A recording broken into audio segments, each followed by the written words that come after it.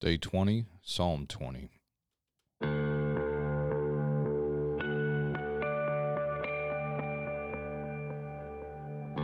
Hello and welcome back, everybody, to the Crosspoint Church Scripture Podcast. It's your host, Pastor Josiah. So glad to be with you on this 40 Days with Jesus in the Psalms journey.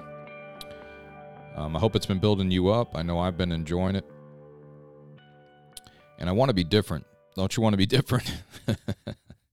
I want to change. I want to grow up. I want to know God more. And so all of these things we do, 40 days, 21 days, this and that, so are all meant to cumulatively try to change us. And so that's a big deal to us. And it's a big deal to me. And you know what's cool is that what I have found in my life is that it works. I'm not the same person I was 20 years ago when Jesus walked into my life. And I'm so happy. I'm so happy. I've got setbacks and issues and things I can't explain, but I'm not the person I used to be in my soul, in my heart. I don't treat people like I used to, and I'm so happy about that. And it's because of the Holy Spirit of God. I couldn't have done it for myself, and He brought Scripture and other things into my life. And so that's exactly where these type of journeys fit. This is what things like this 40 Days in Psalms means to us. So here we go on Psalm 20. First thing I'm going to do is I'm going to read it in the ESV. Hope you'll follow along, or if you're driving, of course, keep your eyes on the road and just listen to me read it. And then we'll do just a little bit of reflection on it, okay? Psalm 20, May the Lord answer you in the day of trouble. May the name of the God of Jacob protect you.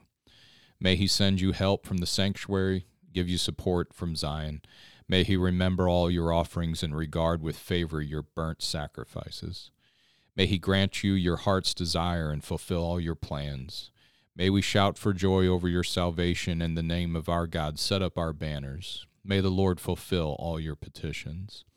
Now I know that the Lord saves His anointed. He will answer him from His holy heaven with the saving might of His right hand. Some trust in chariots and some in horses, but we trust in the name of the Lord our God. They collapse and fall, but we rise and stand upright. O Lord, save the King. May He answer us when we call. When we look at the life of Jesus in the four Gospels, we are looking at absolute trust in God, played out in flesh and blood, and this is what I mean. Jesus bet everything, even His life, on the goodness and faithfulness of God. Now, I know it's weird to use a word like bet about Jesus. I'm with you. I don't think Jesus took chances, but I'm just saying, like, it's a good English word to help us understand what He did. Like, He risked everything, even His life, on the goodness and faithfulness of God. From the moment He was born into this world until His last breath, He was constantly resisted. You guys know this. Persecuted and opposed. Herod tried to have Him killed right when He was born, and His family had to flee with Him to Egypt just to get away from Him. His mother, brothers, neighbors were frequently confused, even offended at His claims. They went so far as to accuse Him of being out of His mind. And more familiar to us was the constant questioning and harassment that He received from the religious authorities of His day for the rest of His life. They never let up. All of this culminated in them handing Jesus over to Rome, the enemy and enslaver of Israel, to be crucified for claiming to be the Son of God. They didn't have the authority to kill Jesus themselves, and so they went to their enemy, their overlords, and they gave Jesus to them and said, kill Him for us. On the cross, the time came for the ultimate display of Jesus' absolute trust in the Father. He was mocked and invited to come down from the cross. People will say, if you are the Messiah, save yourself and us. Instead, Jesus entrusted His life and ministry into His Father's hands alone. In the end, the Father got the last word in Jesus' life always. And He did this with confidence that God would see this through, despite even death itself. So in other words, most of the time, anyone's going to flinch at death. I mean, it's the ultimate test of what we believe, and Jesus didn't flinch. He knew that God could carry through with His promises, even in spite of death. And this is what Psalm 20 shows us, what the resurrection of Jesus was illustrating to all who hear. So Jesus made this bet, and it would appear that He lost when He died.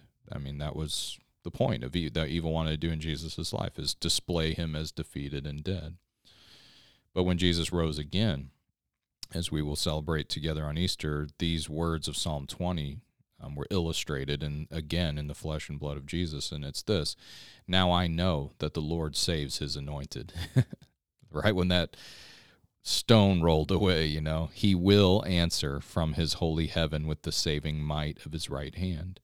Some trust in chariots and some in horses. Jesus could have called upon, angels to come and rescue him, some kind of strength to rescue him from the cross. But instead, we trust in the name of the Lord our God. They collapse and fall. All of the powerful armies of history so far have all collapsed and fallen, and we have no reason to think that cycle will stop. But we rise and stand upright, which is what Jesus did that day that he walked out of that tomb. So what I would do is ask you today, as you listen to this program, how can you respond prayerfully? How can you make this Psalm 20 a part of your life? What I would do is, what areas of life have you bet on God by faith? Again, I get it, that word bet. I understand. Maybe you're kind of, man, I don't know, do we gamble on God? I get you. I'm with you. No, God is a sure thing. I agree. Call it whatever you want. You can call it trust. You can call it faith. What areas of your life, though, have you put fully suspended on God? Taking less money at your work, maybe, so that you can invest in the church and in your own family. Did you know that that's betting on God? Have you risked your reputation to witness to the goodness and authority of God and his word in a world where you're going to be looked down on, maybe miss out on some things, or people might talk bad about you, have hard thoughts about you? Do you know that's risking your reputation on the fact that God's good for it?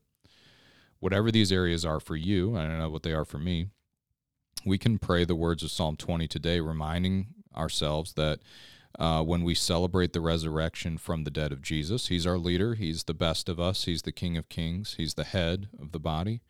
So he defeated death on our behalf, but our Lord was proclaiming the trustworthiness of God no matter the stakes, and we get to go with that. We get to remind ourselves, it doesn't matter what we've entrusted to him, he's good for it. Amen. All right, guys. Well, I hope that helps you. I know it does me, and we'll see you next time for Psalm 21.